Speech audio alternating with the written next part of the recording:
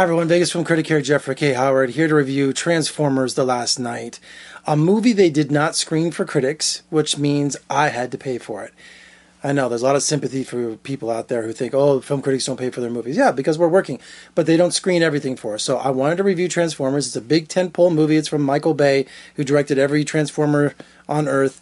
So I went and shelled out my $12 tonight here on, Tuesday night, to see Transformers. And coming in at 2 hours and 29 minutes. I mean, these movies go on way too long. Let's set up this one, shall we? Yeah, let's say what this one's all about.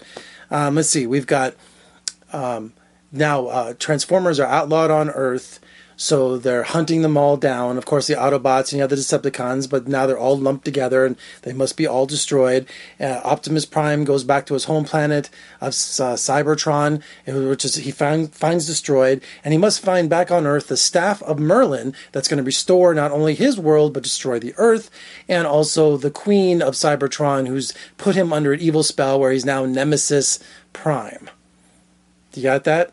So meanwhile, back on Earth, we have Mark Wahlberg, who has returned, who's the friend of the Transformers, who is now trying to help discover the Staff of Merlin. And you're probably saying to yourself, wait a minute, Staff of Merlin? Yes, there's a whole Knights of the Round Table, King Arthur legend that comes along with this movie. The movie centers around, most of it's in London, where we find out that the legend of King Arthur is true, and over 40 generations there are people who have been assigned to keep the peace, and also the secret of the Transformers that's been involved with King Arthur. Just like, yeah, that's right, the Da Vinci Code. This said the Knights of Templar. These are the Transformers of Templar.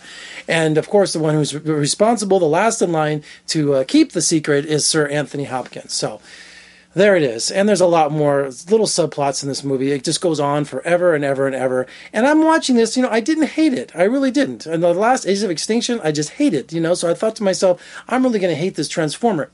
I think what it is just so visually compelling.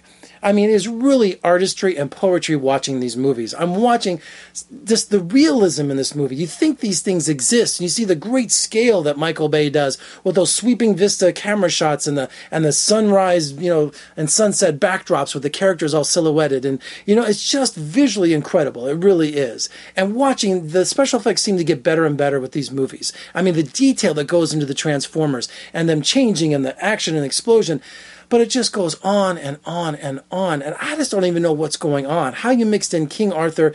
It's like, did the Transformers, the entire Earth history, did they have something to do with everything? The beginning, it was really cool because we have a flashback to King Arthur and the 12 Transformers that have been assigned to protect the Staff of Merlin. So it was pretty cool, but it just went on and on forever. One thing that's kind of corny is when you have the U.S. military saying, Megatron and Transformers. When they say it with such a straight face, it's almost laughable to watch it. So I don't know. It's just, I'm exhausted. I really am, because I came from this movie. So visually it's compelling. The story and the plot are all over the place. I don't even know what this movie's even about. I really don't. And coming in at 2 hours and 20 minutes, I think it's one of the shortest ones since the first one, after having 5 of these things. But it just went on way too long. I don't understand that. And here's another one of my problems with the movie.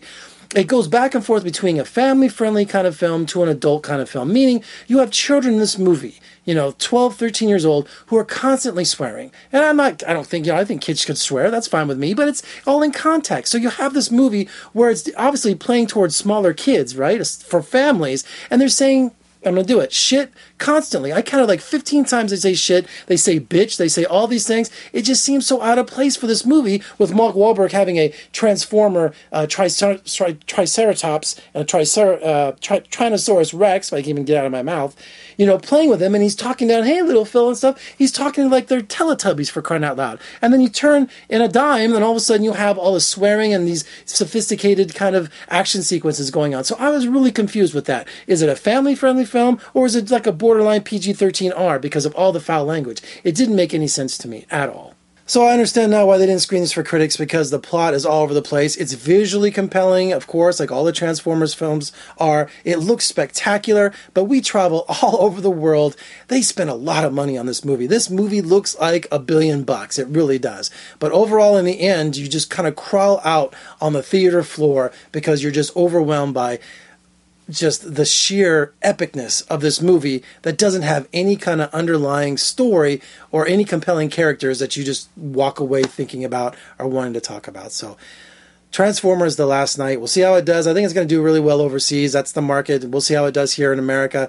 But my God, it's just a big behemoth of a film.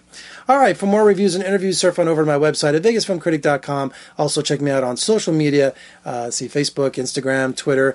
And also, if you like what I'm wearing here, check out daddios.com and use Vegas Film for 20% off. Great retro clothing for men and women.